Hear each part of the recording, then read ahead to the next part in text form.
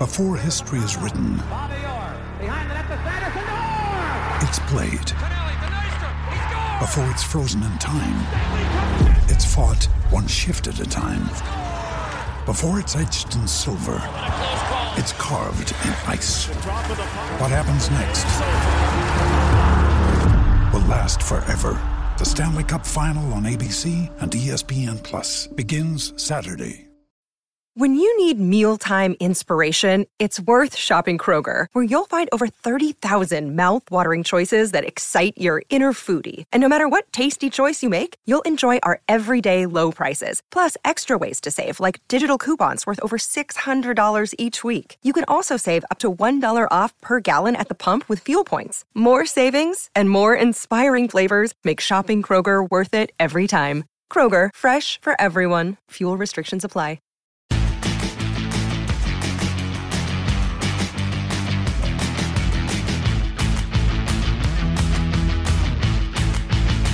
Hello and welcome back to Ironcast. And Ginger, got another special guest this week. One of my favourite ever players for West Ham. And I think the teams he was in, the memories he created. What are you going to say, Ginger? You say that every week. I know, but just because he sat there. I was actually going to say the same thing. I love the man. Here he is, Anton Ferdinand. Welcome to Ironcast. You've actually filled in as co-host. This isn't your debut. No. You had to step up when Ginger was too hungover after his birthday. I didn't get an invite to that birthday. I didn't get an invite. What's going on, Gin? Kept it quiet, mate. Didn't want anyone to know I was 40. Didn't want anyone to know. Little quiet one, mate. You know me. Never liked a night out, so it was nice and quiet. Anton, we were just touching on there just before we started recording. You've been at West Ham since a long time, 9 years old, but you were a ball boy. What do you have to do when you're a ball boy at West Ham? I'd love to know. I can't really remember it, if I'm honest. I remember it was at a time when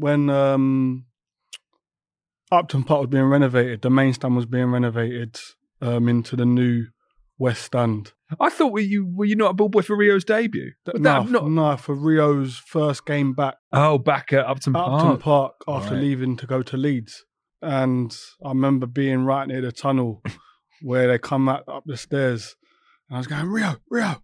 And he just blanked me and I thought, what are you doing, man? I'm your brother. What's up with you? Well, the Neville brothers would blank each other. There's that famous clip of them blanking each other. Yeah, so. I got him back though years later when we played at Upton Park and I walloped one in the back of the neck. Oh yeah. You know what I mean? Yeah. And blanked him after that.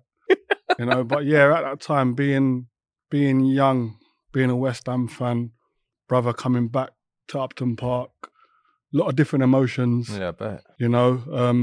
Was scared for him in terms of how the fans would receive him, and what effect that would have on me at the time. What did you say he was 9? Was you young? No, I was older than that. I think I was about 15 at that time. I'd signed for West Ham when I was 9, but I was about 15 at that time.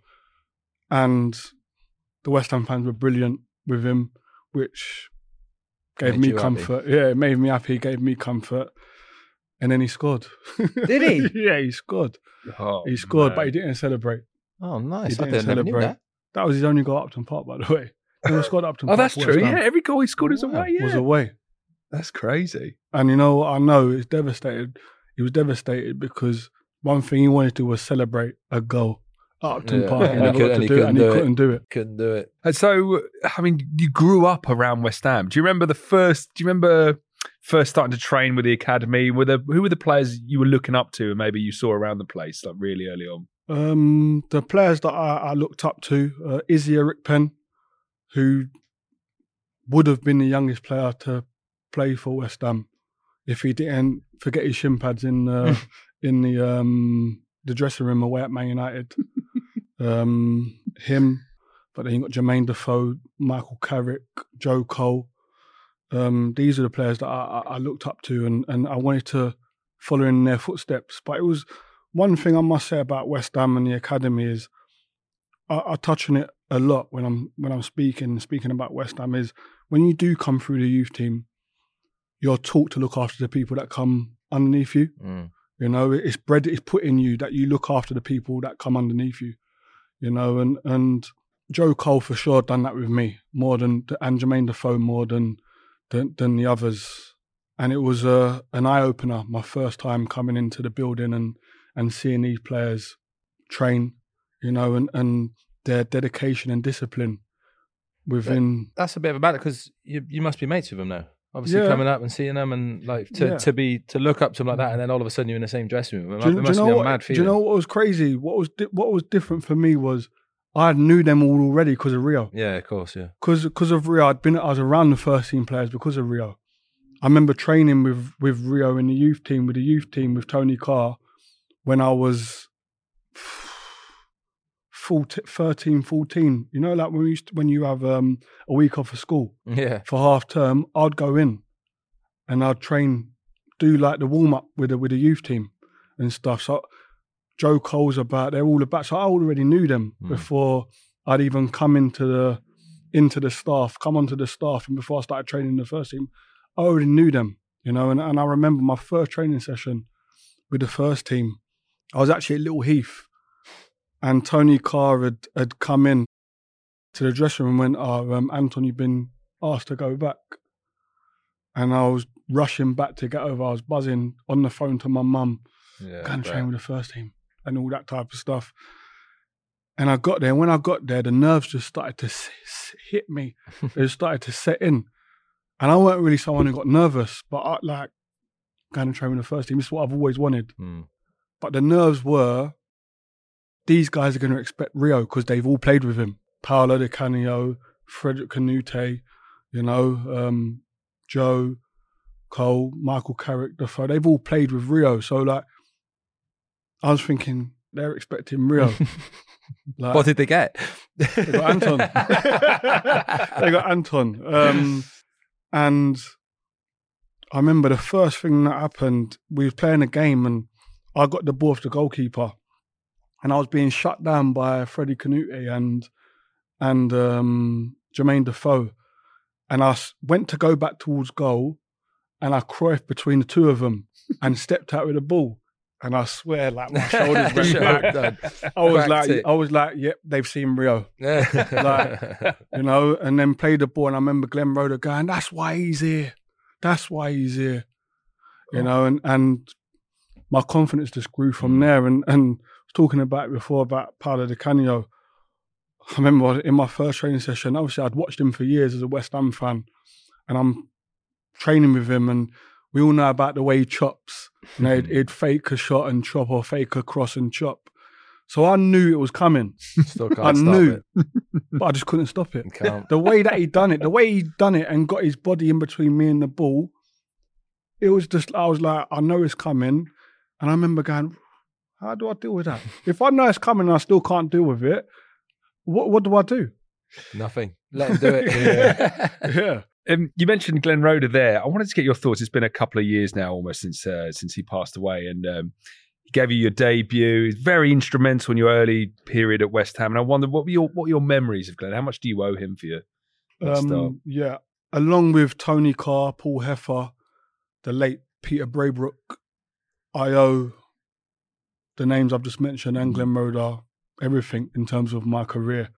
They all played a part in my early days, making me ready to be a West Ham player. But Glenn Roeder taught me things that have taken me through football for my whole career. I remember him saying, there are two bits of advice he said to me. He said, Anton, the reason why you're training with the first team is because of the first impression I had of you.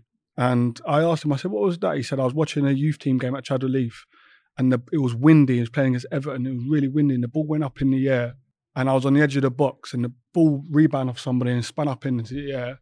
And I went up to header it and instead of clearing it, I let it hit the back of my head and go into the keeper's hands and show some composure. And he went, that was my first impression of you. And that stuck with me. And that's why you're now training with the first team. Because I knew you was going to be the next one because of you showed me something that I've not seen in any of the others. And he said, as well. He said, first impressions in football are one of the most important, if not the most important. And he said also, when you're on the ball, because you like the ball at your feet, the first pass you see 9 times out of 10 is the right one to play it. Even if it is a 5-yard pass, because it changes the picture. And that stuck with me throughout my whole career. Why was my first first thought of a pass into the stand. I'm not slightly different player to Rio and Anton. I'm not having it. I'm not having it. That's not you, bro. I'm not having it. I used to shout to Gabs, like say I'd made a clearance and it's gone in the stand. I'd go, "Don't worry, Gabs, they can't score out there." Gabs would turn around to me and go, "No, can we? We're 2-0 down." He must have said it to me every other game. I'm not having it though, because you was tops on the ball for me. Well, I was never as not comfortable as you though. Do you know what I mean? No, but you like. I used to like to win it back and give it to boys who were probably on more money than me, who were slightly better players. I'll tell you one thing you didn't do. You didn't give it to Nigel Rokoko. You moved him out of the way and said, "I'll do it." No, I said give it to the good players. But do you know what I mean? Yeah, that's like, I think you're doing yourself a disjustice. No. I think your ball into the front man was good. You know, the balls that every centre back needed, you had them in your locker. I would say. I had it in the locker, just didn't happen too often. Just didn't come out of the locker. And so, the relationship with your brother, I wondered, was it an advantage to have Rio as a brother? Or actually, does it bring a whole new load of pressure on? And are you expected to model your game on him? Was it helpful or was it unhelpful? It was both. The pressure was, at times, was unbearable at times. And it didn't help. The boys calling me Frio. So I've heard about this. Well, explain Frio. Rio's brother. Yeah, I call him Rio's brother or Frio. I heard that's because if Frio or Rio's brother. I heard Frio was there. If Rio had an outfit on, 3 weeks later, you'd have that's it on. what it is. Or a haircut. I done it 3 weeks later. It was a bit of both. The pressure, obviously, him coming through at West Ham and then me coming through at West Ham. And I've always said, when people watch me, I had 5-10 minutes to do something that I liken me to him. Otherwise, I was rubbish because I was compared to him. That's just the pressure you have of having someone who's your brother, who arguably is probably the best around that time in the same position as what I played and what we played. Yeah. But also, it was a help.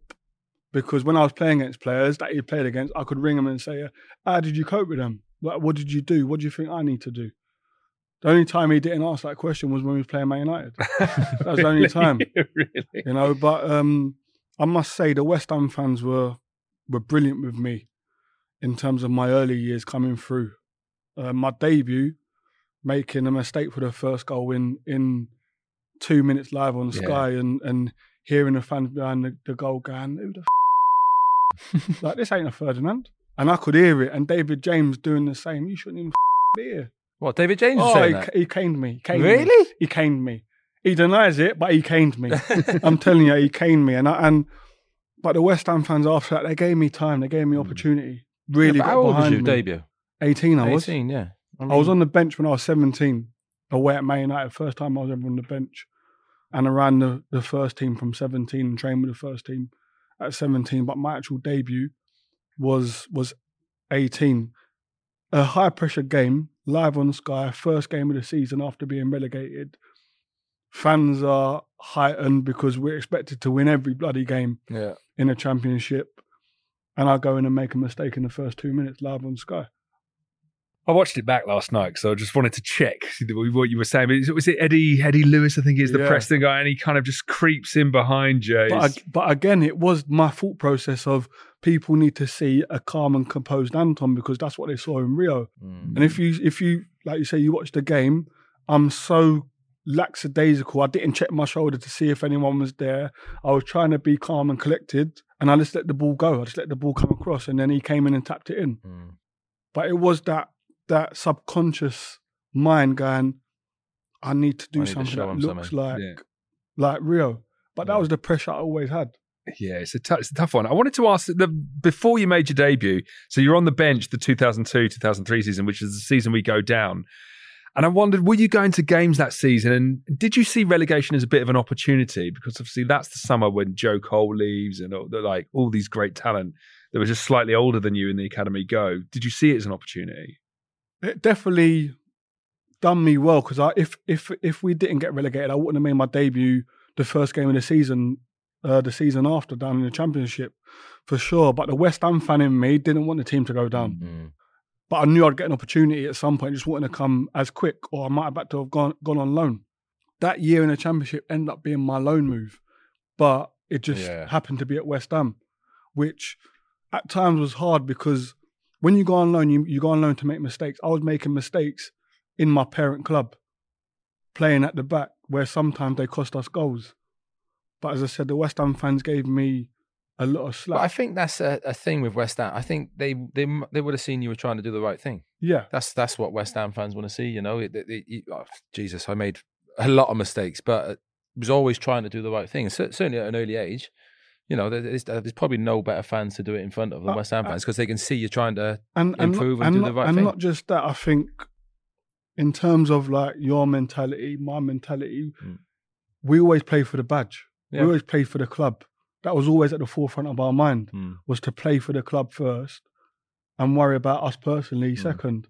And I think because we played like that, we got away with more. Yeah, yeah. Do you know what I mean? Yeah. You know, and as I say, the West Ham fans allowed me to make mistakes, but also improve in the team. Yeah. You actually managed by Sir Trevor Brooking during your debut season. I wonder, what was he like around the training room? What was he like a legend like that around the place? He was brilliant. He played me everywhere but centre-back. No, but he played me. I remember coming to Ninia Park. I remember. And I played right side of a 3-man midfield. I remember. You know, and in the 3-all draw. Yeah. Earnshaw hat-trick, Defoe hat-trick. Yeah. You know, I certainly remember the Defoe hat-trick. But he played me right side of a 3, he played me left side of a 3. He played me in every, like, most positions rather than like as a defensive player. And I remember him like collaring me and saying, the reason why I'm playing you there because you got the attributes to do it. You can do it. And hearing that from Sir Trevor Brooking, you know, I felt flipping 20 foot tall. You know, and again, he say to me, don't worry about mistakes. I made mistakes when I played. It's how you deal with a mistake and how you go on. And to hear that from Trevor Brooking, especially as a West Ham fan, you know, was fantastic for me.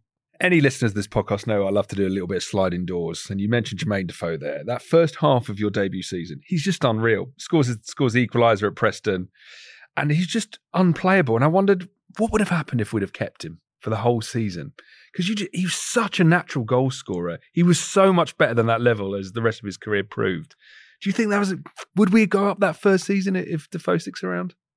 Yeah, I think we do. I think we go up. I think the goals that he scores, you know, and especially in big games, you know, and he had an ability, especially when we went down and we saw it in that first part of the season, where he could grab the game by the scruff of the neck and a chance will come, and you know if it falls to him, it's a goal. I'm not saying Dave Connolly didn't have that, because he did, but Defoe just had something different. Defoe could create a goal out of nothing. You could play a ball into him and he could do something, short back lift, bang, goal. It just seemed like he hit the ball so like clean. We spoke to Dino about it as well. He by the time you're trying to close him down, he seemed to have taken the shot straight away, didn't he? Yeah. JD, and it was he had an unreal knack of hitting the ball so early. And you know what he had as well? He used to sometimes he would wait for you to come and block it, and when you go to block the ball, your legs open a little bit too much, and he'd shoot back. He actually scored like that at Upton Park against me for Tottenham, where I went to go and block the ball. I should have known better because I'd played with him and trained with him for so long. But like, you try to go and block the ball, and he almost drags it back through your legs, which makes it harder for the goalkeeper. You know, he just had that ability to be able to do that. I remember being young, watching him do a shooting session with Ian Wright, one of the best things I've ever seen. Right foot, left foot, unbelievable, identical to Wrighty. The end of that 03-04 season, we get the playoffs, but you don't play. Yeah, I was devastated. What happened? Injury? No, young, inexperienced, couldn't be trusted. Alan Pardew. Was it Pards as well? Yeah, it was Pards. And you know what the thing is? You'd played in all the games up to the playoffs. Yep, I'd played in last at least 5 games, playing right back and left back in them games. I think I was playing left back. The last game of the season I played left back, I think. And we're going into the playoffs. I'm thinking, I'm in. Like playoffs, big games.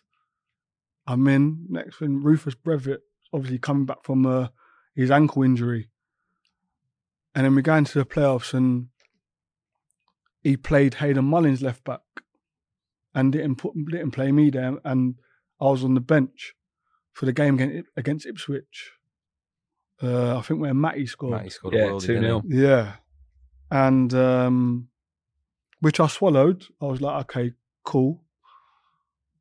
Then we get to the final and I'm thinking, okay, going to be on the bench for the final. Rufus Brevitt, I don't really played. I just about come back to training. And then get to the game, I'm not even on the duty. I'm not even on the bench. Rufus Brevitt's on the bench and I'm thinking like you're taking the mick. And I remember I was devastated, absolutely devastated with it. And I remember saying to Paz, like, how are you doing me like this? Like, I'm a West Ham fan. You know how much this means to me. Like, no disrespect to Brev. I know he's a senior player to me, but he's been out for so long. I've played in games that have got us into the playoffs, and you're doing me like that. Like, you're not showing no faith in me. What was his answer? I'm going with experience. Did he? I'm going with experience, and that was it. And it's funny that he did that to me in the cup final. He did. Do you remember? I was going to speak to you about it. I was in Cardiff. Didn't want to bring it up, but now I have. You played right back semi-final. Me, Gabs, and then the final. He pushed you next to Gabs and played Scaloni, didn't he? Yeah, Devo. That worked out well, didn't it? Clearly got a knack of doing that to people apart in finals. All right, West Ham fans, one way you can support Ironcast and help us rocket up the charts and beat off the competition from other official football clubs' podcasts like Chelsea and like Spurs is to get a 5-star rating or review from you. Support me and Ginger on the podcast, chuck us a 5-star rating and review and help us rocket up the charts where West Ham belong, at the top of the table. Back on with the show.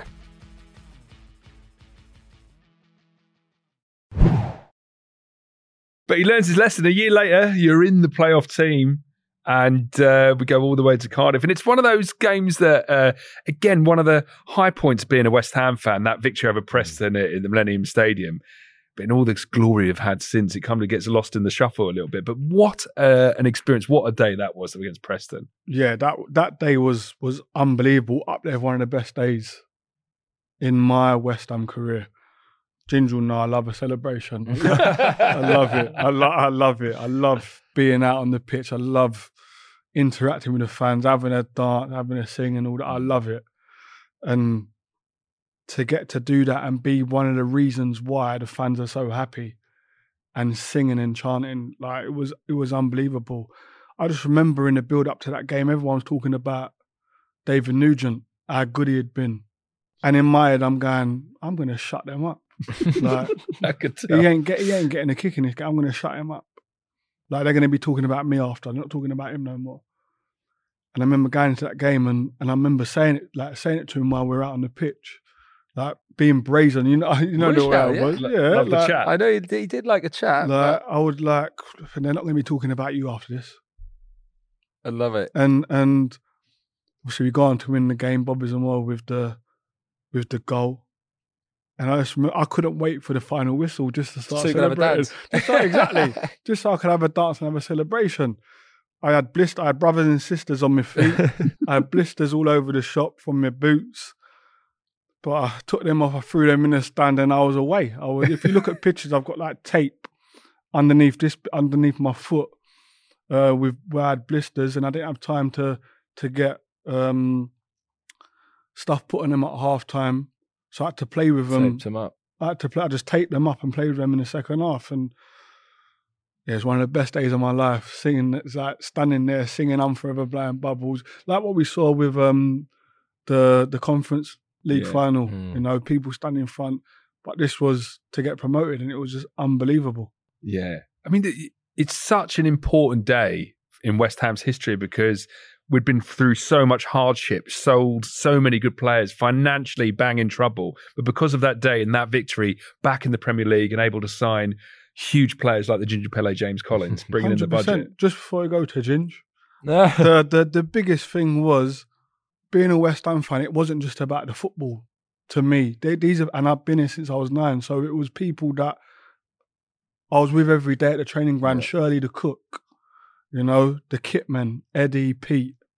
It was about them. Like, I knew the club was in financial difficulty, and if we didn't go up that year, obviously the balloon payments were stopping that year, and a lot of people were going to be surplus to requirements. And as a player and a fan, I almost took that on, and used that as motivation. We need to win this game because there's people like Jimmy Frith, Shirley the cook, who are relying on us to get promoted, and all of that came out at the end. I think it was on the pitch for like hour and a half after the game, celebrating, having a dance up. I wasn't here that long, but I talk about it all the time. I think as soon as I came into West Ham, I had that feeling that I'd been here forever. It's just the way the boys in the dressing room, and I certainly had the same feeling in 2007 when we stayed up. Because when you're coming up or when you're going down, all the press and that will talk about the team, the players, the manager, what's happening, blah. But when you've got a love for a football club or where you're working, you think about, as Anton's mentioned, Shirley, all the kit men. Do you know what I mean? It's such a huge effect that people don't see. And I think that was the beauty of our team when I came into it the following year, that when we were at Chadwell Heath, it was everyone in it together. It was like us against the world sort of mentality, wasn't it? And that comes from the history of the football club and what was going on at the training ground. But that feeling, I think, for me, coming from South Wales into this football club is being ingrained in me from the history of the football club, I suppose. The momentum of that win carries us, I think, because the next season, Pard's first in the Premier League. I mean, just set the world alight. Like the FA Cup final, all that good stuff. Can I? The very start of that season, I signed. Yeah. Can you remember the number? Can you remember it? I've never spoke to you about this, and I'm thinking, I don't know if he remembers this, because we never spoke at the time, did we? No. So anyway, me and Gabs come in. It's that summer, pre-season. Pars gives Gabs 4, me 5. So I'm thinking, quite like the number 5. Lovely. Yeah, it's the first 11. You were 15. 15, I was. Same as Rio, was it? Yeah. We are 15. So it was all cut. We had a week. No, it might have been earlier than that. We had a couple of days. Yossi Benayoun comes in, wants 15. So obviously new signing. Anton gives him 15. Anton has my number 5. Do you know what? I was like, hang on a minute, what's going on here? But then I got 19 and it became iconic. Yeah, well, I don't know about that, but I did it for a long time. But we never spoke about that. I was thinking, has Anton gone and seen Pards here and like demanded number 5? No. Or is it just... Do you know what happened, right? Obviously, the number 15 at West Ham is synonymous with my family, as to why I had it in the first place. And then Yossi comes and it was something to do with his family. He had to have number 15. Yeah. He loved number 15 for some reason, to his family. And Pards is saying to me, Anton, like, if you don't get it, because I was going, no, he went to me, I've got to take 15 away from you. And I went, no chance. Do you know what that number means to my family at West Ham? It's not happening. No chance, Pards. Gaffer. He was like, this is a player I really want. And if I don't give him the 15, he's not coming. I think it generally was that. Yeah, it was. I think it was, I swear. Wow. And I was like... So what did Pard say? Just go and ask the new ginger boy. He'll give you 5. Don't worry about him. Then he was like... Then he went to me, what number do you want? And I said 15. I was like 15. And he went to me, what if I give you number 5? I went, that's down to you. If you want to give me number 5, give me number 5. That'll be the only number that I'd go for. Yeah. Other than 15. And he went, all right, done. He just went, all right, I don't think I was even He was like, all right, done. And that was the end of it. You know what? It's not. I just remember it at the time. Just got to the club thinking, oh, right, that's how we're going. But listen. How many kids went back to the club store with a Collins 5 shirt? I don't think there was one sold at the time. Or since, to be fair. So I wouldn't worry. I was not bothered. I must say, though, when you and Gabs come into the club, probably the best thing that happened to me. Yeah? Yeah. Because I played against you two. You two came as a pair. Yeah, yeah. And I was thinking... Must have been tough. I was thinking, come into play. You've come into play. Yeah. Both of you's come into play. and it changed me. Mm. It changed because I went from this is my backline to now it's not. That was my, like, do you know what I mean? And me and Wardy had done well. Yeah. And me and Wardy were a partnership, like you and Gabs were a partnership. Then I had to become selfish and almost go, it's got to be, it's me and someone. Yeah, well, that's how you got know, to be. And I went from Ferdinand and Ward to just Ferdinand mentality. Whereas maybe Elliot stayed Ferdinand and Ward. Maybe, whereas my mindset changed. And I went straight to Ferdinand and somebody. You know, and I think having used to in the building now and how good used to were, especially together, I knew I had to be on top of my game and make sure that I play. You was, for sure, because you played all that year with Gabs, didn't you? Yeah. Yeah, and it was, so you know, I think I was enjoying London a little bit too much. But you know what I must say? You didn't make it, because you could have made it a thing. You didn't make it a thing. You were playing better. That's what it's all about. You were playing better. Gabs that year. He won how many year, didn't he? He won how many year that year? Unbelievable year. And you were brilliant. And there was no, you know, there was never any of that from me at all. I know, and like, we've not spoken about it, but I appreciate the fact, because as we know the way football is and the way some dressing rooms are and the way some players are, it can become very tit for tat and very bitchy in a dressing room, especially when you're... If anything, because I knew you were playing so well, I was probably trying to help you and Gabs in a way in training. I don't know about help, but like, you know what I mean? There was never sulking or anything like that, because you were clearly playing better than me at the time, and Gabs was doing his thing. You know why I appreciate it so much? Is because in my years coming into the team, I always felt like I was a threat to them. Yeah. Do you know what I mean? So to go from that as a young kid to now being a prominent member of the back line, to having someone like Ginge come in, and I'm thinking, I've got to step my game up, otherwise I'm not going to play. And it's my dream to play in the Premier League, and I've got the opportunity, but I may not play now.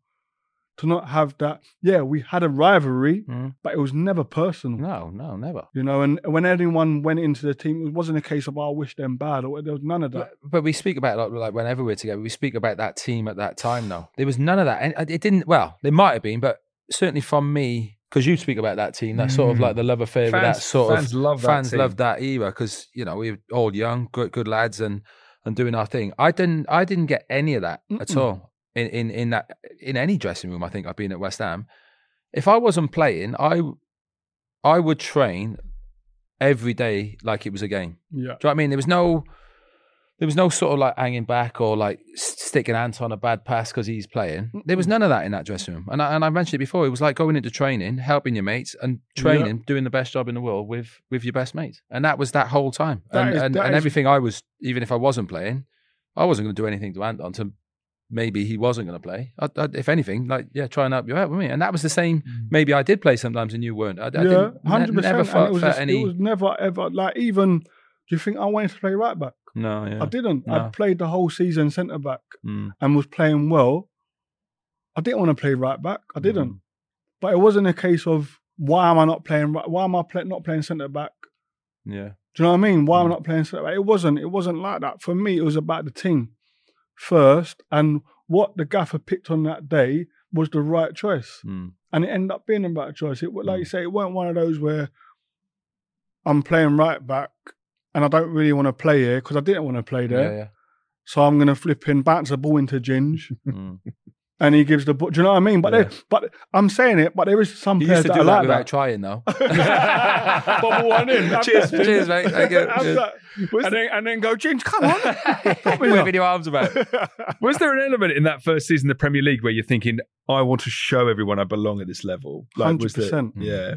100%. And I became Anton, Rio's brother, to outside of our dressing room, because I was Rio's brother in there. Frio, lips. I was never Anton. All of a sudden going out and people going, oh, there's Anton, not there's Rio's brother, was like a massive, massive thing for me. You know, and I believe that first season in the Premier League enabled that to happen. Not just that, where I came from in Peckham, I weren't the best player in my age group, but I was the one who made it. So I was also representing my friends who should have been playing in the Premier League because they were better than me, but they wasn't. And I was. Yeah. So it's almost like I can't go go to New Bar or I can't go to TGI Fridays in Leicester Square if we was going out in West End on a Saturday night. The TV's on, Match of the Day's on, and I'm getting beat, like I'm getting skinned, and my mates are there going, "Well, what happened to you?" I couldn't do that. Do you know what I mean? I had a pride where it was like, if someone's chatting rubbish about me, I'm giving my friends the ability to go, "No, you're wrong." You was brilliant that first year, though. That first year, me and Gabs come, you were not. I am. Well, you sat there, but you were brilliant. You and Gabs, I remember watching from the sideline, going, "I've got no arguments here." And when you're saying about, I want to show people that I belong in the Premier League, I think with me, I felt lucky to be there. If that makes sense. Gabs has always been Gabs. We know, like until you play with Gabs, you don't really. I don't think people really saw or know how good he was. Mm-mm. I felt like I had jumped on the back of Gabs' move a little bit. Really? Yeah. Like, you think most of the fee was Gabs and a little bit? I think, this is probably the way I think, but I felt lucky to be almost a bit embarrassed a little bit, as in my own ability to be, and that's just the way I felt for a lot of my career. So I think that's why I probably struggled a little bit that first year with you doing so well. So it's, the first year at West Ham, even though we were doing so well and it was a great dressing room, I was always in the back of my mind, I was always felt a little bit lucky, and Gabs was the man sort of thing. They've signed Gabs. So I think the first year, I think I probably only played 3-4 times. Well, do you know what, though? I think Pards was a smart man, you know. He's a smart manager. One thing I loved about Pards was he didn't just know the footballer, he knew the person. Yeah. Which is why every one of us in that team would run through a brick wall for him, especially in that first year. He probably knew that in you. Yeah. And he probably managed you in the right way to go, okay, I'm gonna put him in and out. Even though I was not struggling, like I said, just mentioned about maybe feeling a bit lucky to be here. Pards is the only manager up to that point.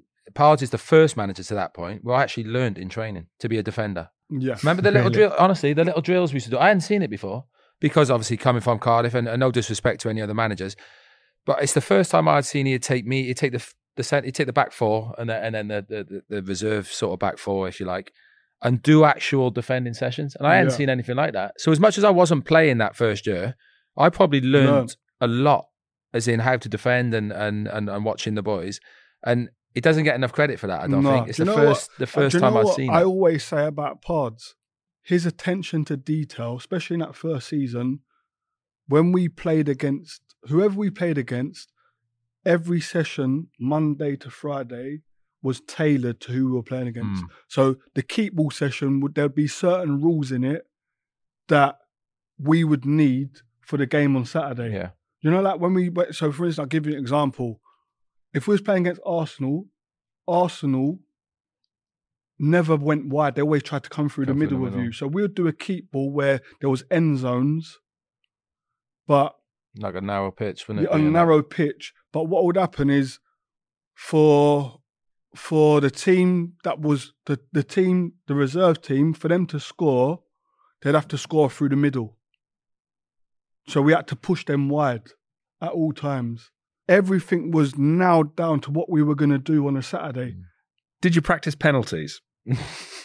What, Chris? Why are you bringing this up? He's just dropped it. I know, but I'm genuinely intrigued. As you're preparing for the Liverpool game, was there much practice in the penalty? We did practice. I think we did. We did practice. Was I one of the five? No. See, I thought that'd be the case. I wasn't one of the five. But you would be the first to put your hand up, I would bet. That's exactly what happened. There wasn't many. There wasn't many putting their hand up. We were searching for the fifth. Yeah. We were searching for number 5, and I remember I was knackered. I was knackered on the day. Everyone was. The adrenaline of the game. The heat. It was hot. Not even just that. Do you know what? FA Cup is the be and end all for a young British player.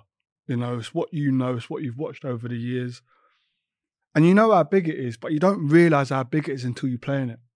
Yeah. For the simple reason of, in terms of the media, I'd never seen anything like it. It was mental, wasn't it? 10 days prior to the game, you're doing ESPN Asia, ESPN America.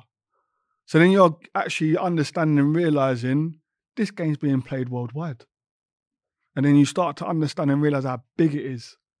I was a fan. I was there that day, and I actually cried when "Abide With Me," the hymn they always sing at the FA Cup. I was like, West Ham are in the FA Cup final. It hit me when they started singing "Abide With Me," something I'd seen on TV my whole life. So to be there playing, I can't imagine. I can't remember a thing about the build-up. I can't. I can't. I remember the press being mad. The actual day of the game. Do you not remember having a beer the night before the game? I remember that. Let me just put it in context. Yes. To Yeah, that. don't say. Yeah, let's clear that up. Let's put context to that. By the way, It was guys, just the 10 Pards No. allow any big game. We done it the year before Yeah. in the playoff final.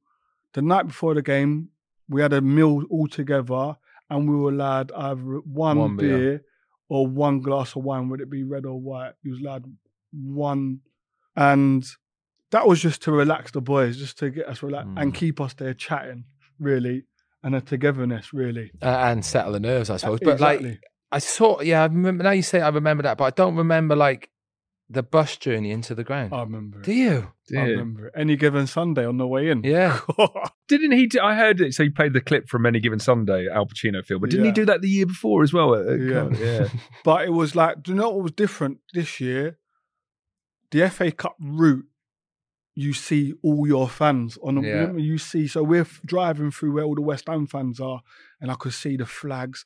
And do you know what? In that period, so I was never one that really got nervous when it came to the game. My nerves came before the game. So pre-match meal, having to force food down because I felt nervous and I felt sick. And I'm forcing chicken, pasta, because I know I need it. And it's all sitting here. And then getting on the bus, I'm still nervous. And then when I saw all the West Ham fans, like the emotions start. And I remember getting a little bit emotional, like, it's the FA Cup final. I'm a West Ham fan. I can create history. I can be looked upon as the greats of our football club who have won something for our football club. I've now got an opportunity to be one of them if we win. So I was like, all of that started to play on my mind. Got a little bit emotional. Then we got to the game, got to the stadium, went and put my bag down, my wash bag and everything down. Saw obviously all the memorabilia with the FA Cup logo on it and the writing on it and everything. Went for a wee, and then the minute I went and stepped on the pitch, all my nerves went. I remember that. All my nerves went because my game head went on. And then we get to the penalties, man. So tell me what happens. You get in the centre circle after extra time. We'd obviously had our 5, but players weren't on the pitch. Who would have been the 5? Bobby missed, didn't he? Yeah. There's only Ted who scored, wasn't it? Yeah. Who? I can't. It was Anton, Bobby, Marlon, Ted, Conch. Yeah, it was only Ted who scored. Marlon didn't take one. Did he not? Marlon was off the pitch. He was off the pitch, yeah. 4, we got 4, and Pards are going, anybody want the 5th? And I'm looking to the captain. Where's Nige? Surely Nige, captain's going to take responsibility here. Nige surely. was like looking in the stand like that. Oh, brilliant. Nige didn't want no part of it. None. I remember going up, really confident going up to take the penalty, put the ball down, knew what I wanted to do. What did you want to do? Score. Score. Just see the net ripple. That's what I wanted to see. No, I knew where I wanted to go. I'd obviously visualised it and everything. And it was silent when I put the ball down. No. And I remember hearing, Nokia? The ringtone, kick. And I was like... Where's that come from? And I swear I just froze a bit. Then I'm stepping back and I'm going, right, the goal looks small. Because the penalty goal looks small. And then I just missed it. Did you change your mind at all? Did you change your mind at the last minute? Or no? Did you kind of end up going, is it down the middle? I'm trying to remember. To the left. It was a poor penalty. There's no getting. I always say it was a great save. And Pepe Reina had a good, he was good at penalties. Good record penalties, Pepe Reina. But then, obviously, there's no rebounds because it was penalty shootout. But the ball comes out and I try to rifle it with my left foot. And it goes in the stand. And I just remember that feeling I've let everyone down. I've let the whole club down. Everyone's travelled, paid big money to be here, and I it. That's what the feeling I got. And I remember going down on my knees and I just wanted the ground to swallow me up. And it was one of the worst days of my life as a footballer. Oh, man. Was like missing a penalty. Yeah, I bet. You know what it was? You got to think as well, like I said earlier, being a West Ham fan, that was my opportunity to become and be known as one of the greats. Yeah. You know, and I missed that opportunity. Not just that for my family personally, that's the only trophy that my family don't have. Because that's the only trophy Rio didn't win, was the FA Cup. Really? He won everything but the FA Cup.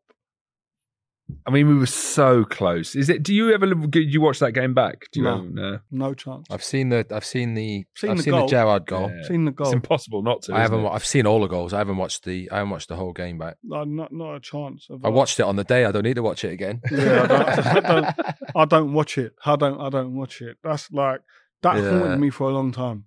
Any type of penalties, that went straight into my head. Yeah, I bet. Did you take a penalty after that? Yeah, No, I know. I haven't researched this. What was the other one? The following year was for England. England, wasn't it? Yeah. Yeah, in the 21s in the Euros against Holland. Was that not about 13 or something? Was it that game? 13-12. Scored the first one. I'm buzzing. Yeah, you got to go again. And I had to go again. I hit the bar. Didn't I? Hit the bar. Like, it was unbelievable. Like, unheard of. Like, who? So I remember that. I watched it on the telly. It was like 13-0. Everyone had taken, and they had to go back round. Go back round. Like, and I hit the first one, pull it in the back of the net, and I remember coming back, and I was going, yes, job done. Yeah. Like, and I was actually saying the FA Cup finals out of my head. Yes, I'd done it. Yes, because obviously a lot of pressure on me because I'd missed the summer before in the FA Cup final. Then I'm thinking, right. It's come back. Was it getting like 2 or 3 before you're thinking, oh no. Yeah, I was thinking, oh no, I've got to take another one. Please make a save. Please make a save or Holland miss. Please, I don't want another one. Stepped up and I hit the bar. Yeah, remember it. Watched it on the telly. And like, it was mental. Like, it's unheard of. 13-12 in a bloody penalty shootout. Make sure you're a part of our new European journey. Limited tickets are remaining for our UEFA Europa League match with SC Freiburg. Adult tickets start at just £35, with kids starting at £15. To buy, head to eticketing.co.uk/WHUFC. I think we should lay the ghost to rest on the penalties and talk about 2007. Yeah. It's probably the only time I had a run of games playing next year. Me and you played the last bit, didn't we? Send off. Great escape. Yeah. Yeah, it was we was in trouble March, wasn't we? We was. That season, from the start to probably when we played Charlton away and we got beat 4. And I was at fault for 3 out of the 4 goals I was on the day. Me and you were playing. That's funny because I think I was at fault for 3 out of the 4 as well. I was, but I remember the week before I was Bent. Yeah. Bentley played for them, didn't and he? I remember the week before that, I was in America and I weren't supposed to be in America. Really? Remember? Oh, remember that? That's when you said you were going to the Isle of Wight. Yeah. I didn't say that. That was Miranda, by the way. She said that. But yeah, from the start to probably to then, we were a shambles. Like, but it started in pre-season, the beer festival. Par's taking us to Sweden on the pre-season infamous Sweden trip. And we was like right next to a beer festival, and anyone who was in our squad knew it was the worst place we could be because we had a cult of drinkers. We had a group that just loved the beer, and any opportunity we had to go out, we did. You say that, but we never took the mick. Do you know what I mean? No, it I'm was not always saying taking the mick in reason. Yeah. But if there was an opportunity to go out in reason, we were gone. Do you know what I mean? If we didn't have a game within 2 days of that and there was something going on and it got mentioned in the dressing room, always 5-6 of us, I'm coming. And I think that's why it swings and roundabouts, I think, because that's why our group was so good. Because we done stuff off the pitch and on the pitch together. Do you know what I mean? And like the camaraderie within that squad I've never seen anything Yeah, like it. best I think idea. James puts it perfectly. You're going to work every day with your mates, with your best mates. And that's the feel that we had. But bigger than that, and I think the reason why the fans appreciated our team, every one of us in that squad understood what it took to play for West Ham. Yeah. You know, and that was driven from within. Yeah. I'm sure For when sure. you first come to the club, players like myself, Nobes, and players that had been at the club for a while made you understand, listen, this is what you need to do to play for this football club. You need to have this type of mentality to play for this football club. You know, and it's no coincidence that a lot of players from that team became West Ham fans. Yeah. Let's have it right. Yourself? Yeah. You know, became West Ham fan. Jimmy Walker, Marlon Harewood, you know, they became fans of the football club. One, because of that dressing room, but two, because they understood what it's about to play for West Ham. what it took to play for the football club. You know, and that season, the 07 season, I think because we weren't as fit as we was the previous season, we almost forgot that because we couldn't do the hard yards that we'd done the season before. Yeah. One, because I think we weren't fit enough, and was there an element of like, well, I've proved myself, I don't need to work as hard? Potentially, but like for me personally, my pride wasn't one of those where I'd go, I've proved myself, I don't need to work as hard anymore. I don't think it was any. I think there was too many voices. I think, and I say this about Pards a lot. I think Pards, for me, was my favourite manager that I've had in my whole career. We had achieved so much the season before, and it wasn't until I think. Do you remember the Charlton game when I flipping went off of it after the game for about 10 minutes? I remember me going off as well, and Pards like No, it was No, Curbs. Curbs. It was Curbs. and shouting or saying something, but in the back of my head, I'm sat there thinking, why am I shouting? Yeah, I had the same. Why am I I've got shouting? no when right. Because it's mad. Because I remember the goals going in thinking, oh, that's me again. That's me again. But then for some reason after the game, I'm shouting at people.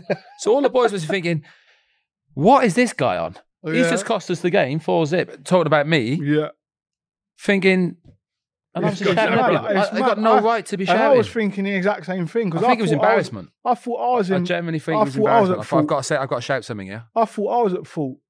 But I remember Curbs, from the day he come in, when we didn't win a game, the only thing I heard was, we got to do better next week. And that used to jar me. I used to come out of there like seething, like, got to do better next week. Because it was a mad one, though, because Pards had gone to Charlton and Curbs had come to us. West Ham, they'd swap. But then after that must have been after Christmas, March time. I remember sat in the house looking at the league, and I think it was early March maybe. We were on 20 points. 10 to go maybe, 12 to go. And I'm thinking, this is bother. And then I don't know what it was. I've never really spoken to you about it. Lucas Neal was skipper. I thought he was that meeting. Yeah. Do you remember that meeting after the Charlton game where Curbs and Mervyn and Snodge tried to come into the meeting? He went, no, players only. Yeah. And he shut the door and looked them that. out. And I remember like him just saying, we're all good players in here. We all know what we need to do. We're all good technically. Was that at Upton Park? Game. No, that was at Chadwell. At Chadwell. We all know what we need to do, which is to work hard. The only thing we're not doing, we're not grafting enough. We know how to play. We know what we need to do. We know the first 10 minutes we turn teams because we've got pace and power up top. Then we can play after that. But one thing we need to do is flipping work hard. If we're not going to work hard, there's the door. Off. Remember? And he went, is everyone with me or are they not? Whoever wants to work, whoever don't want to work hard, there's the door. So who's with me? And everyone put their hand up and said, we're with you.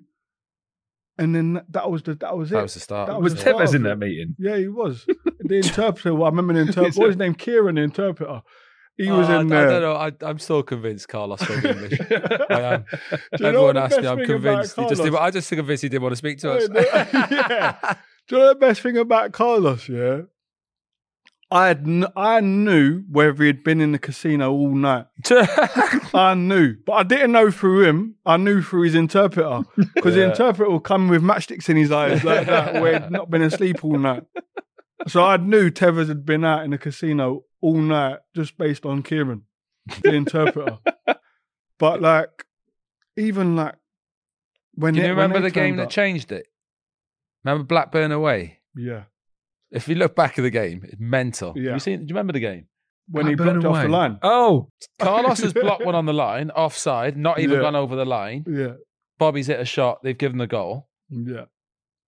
Absolute Onslaught. the most dubious penalty you've ever seen in your life. And We scored. onslaught there. Carlos must score it. I suppose Carlos did. was And taking them. onslaught. Win 2-1 away at Blackburn on a Tuesday night, and then after that, We were just it was just went we couldn't through. keep a clean sheet. Couldn't keep one for love nor money. Couldn't keep one. Nah. Randomly, Arsenal away you did yeah. at the Emirates. Yeah, But how then- we did that day, Yeah, I that don't was- know. 38 shots on goal. Hey, They had. how we did that day, I I don't think we know. had a lot to. Greeny was over. Greeny was on Greeny fire. had the game of his life. 38 shots. I think they had 38 shots on goal or attempts, and we won 1-0.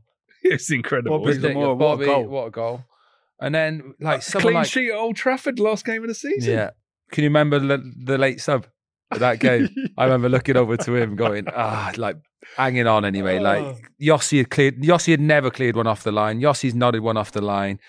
We're starting to hang on. It's getting late in the game.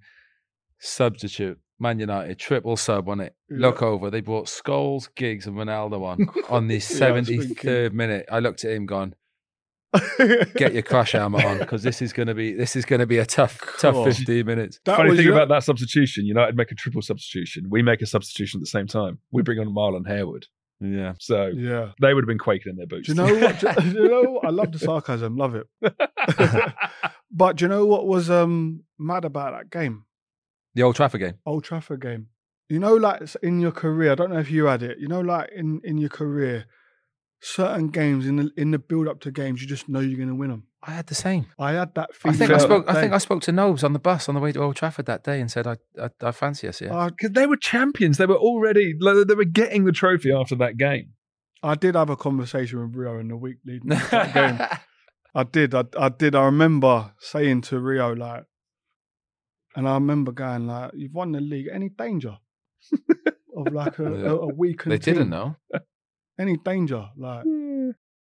But I remember after the game trying to get. We had just stayed up by the skin of our teeth, and I was trying to get a bottle of champagne out of the Man United dressing room that said "Champions" on it. Did you do it? I think I might have done. that was unbelievable. The scenes after Oh. were unbelievable. To go to Old Trafford and win to That stay up. run, that whole run, The whole run. I can't imagine the elation you must have felt after that, Do you after know what? doing it. Do you know Impossible Six job. clean sheets. That's 5 or 6 clean sheets out of 9. I think Yeah. when it really got to it. What? Do you know Carlos what? gets all the plaudits, scored all the goals. Yeah, well, but it's I clean. tell, Nothing I about tell, I those tell clean everyone it was sheets. mine and Anton's doing Do you know clean what's sheet. mad as well? The same. I just remember going into every game thinking this is do or die. Exactly, This and is, let's you, graft you, on you that felt one. like you couldn't lose one. We lost one that run as well. I think we lost Man 3-0. United, was it at home? No, we lost 3-0. Chelsea? We lose to Sheffield United 3-0 Yeah, we- in that running. Oh, yeah, Was- that's right. was- And yeah. I was thinking, Sheffield we had away. done really well before it, and it was just a Yeah, random one Sheffield chucked away. in, lost 3-0, and I'm thinking, Yeah. back to square one, we ain't going to do it. But then the next week, I think we might have beat Everton at home, maybe, or something like Do you that. know when I knew? You know when we beat Bolton at home, the last home game. No score. Did no score? Yeah, the last Yeah. home game Volley, yeah. when we won that, Mm. and we had to go to Old Old Trafford. Trafford. And I was thinking, like, because if we lost that game, we were done. Yeah. And we won that game. That I was was like, massive. "Ooh, I fancy us next week." And you know why? The biggest thing is looking to my right, looking to my left, and looking in front of me and going, you know what? I'm playing with They're players all doing it. Yeah. who, if we are in the trenches, which we are, These are I the can boys count you'd on want. them, and these are the boys I want Yeah. to be in the trenches with, you know, and that gave me a quiet confidence going into the United game. I'm playing with Ginger and I'm going, there's someone I want to go to war with, it's him. Do you know what I mean? Like, Yeah, so, and it's yeah. a big thing. Yeah. And that was built in a training Yeah. ground, day in, day out. Oh, Anton, so many good memories. Thank you so much. And your passion just shines through. I hope you'll be back again. I'm sure you will be. Nice one. Cheers, Anton. Thank you Cheers. for listening. We'll see you next week. Until then, come on, you Irons.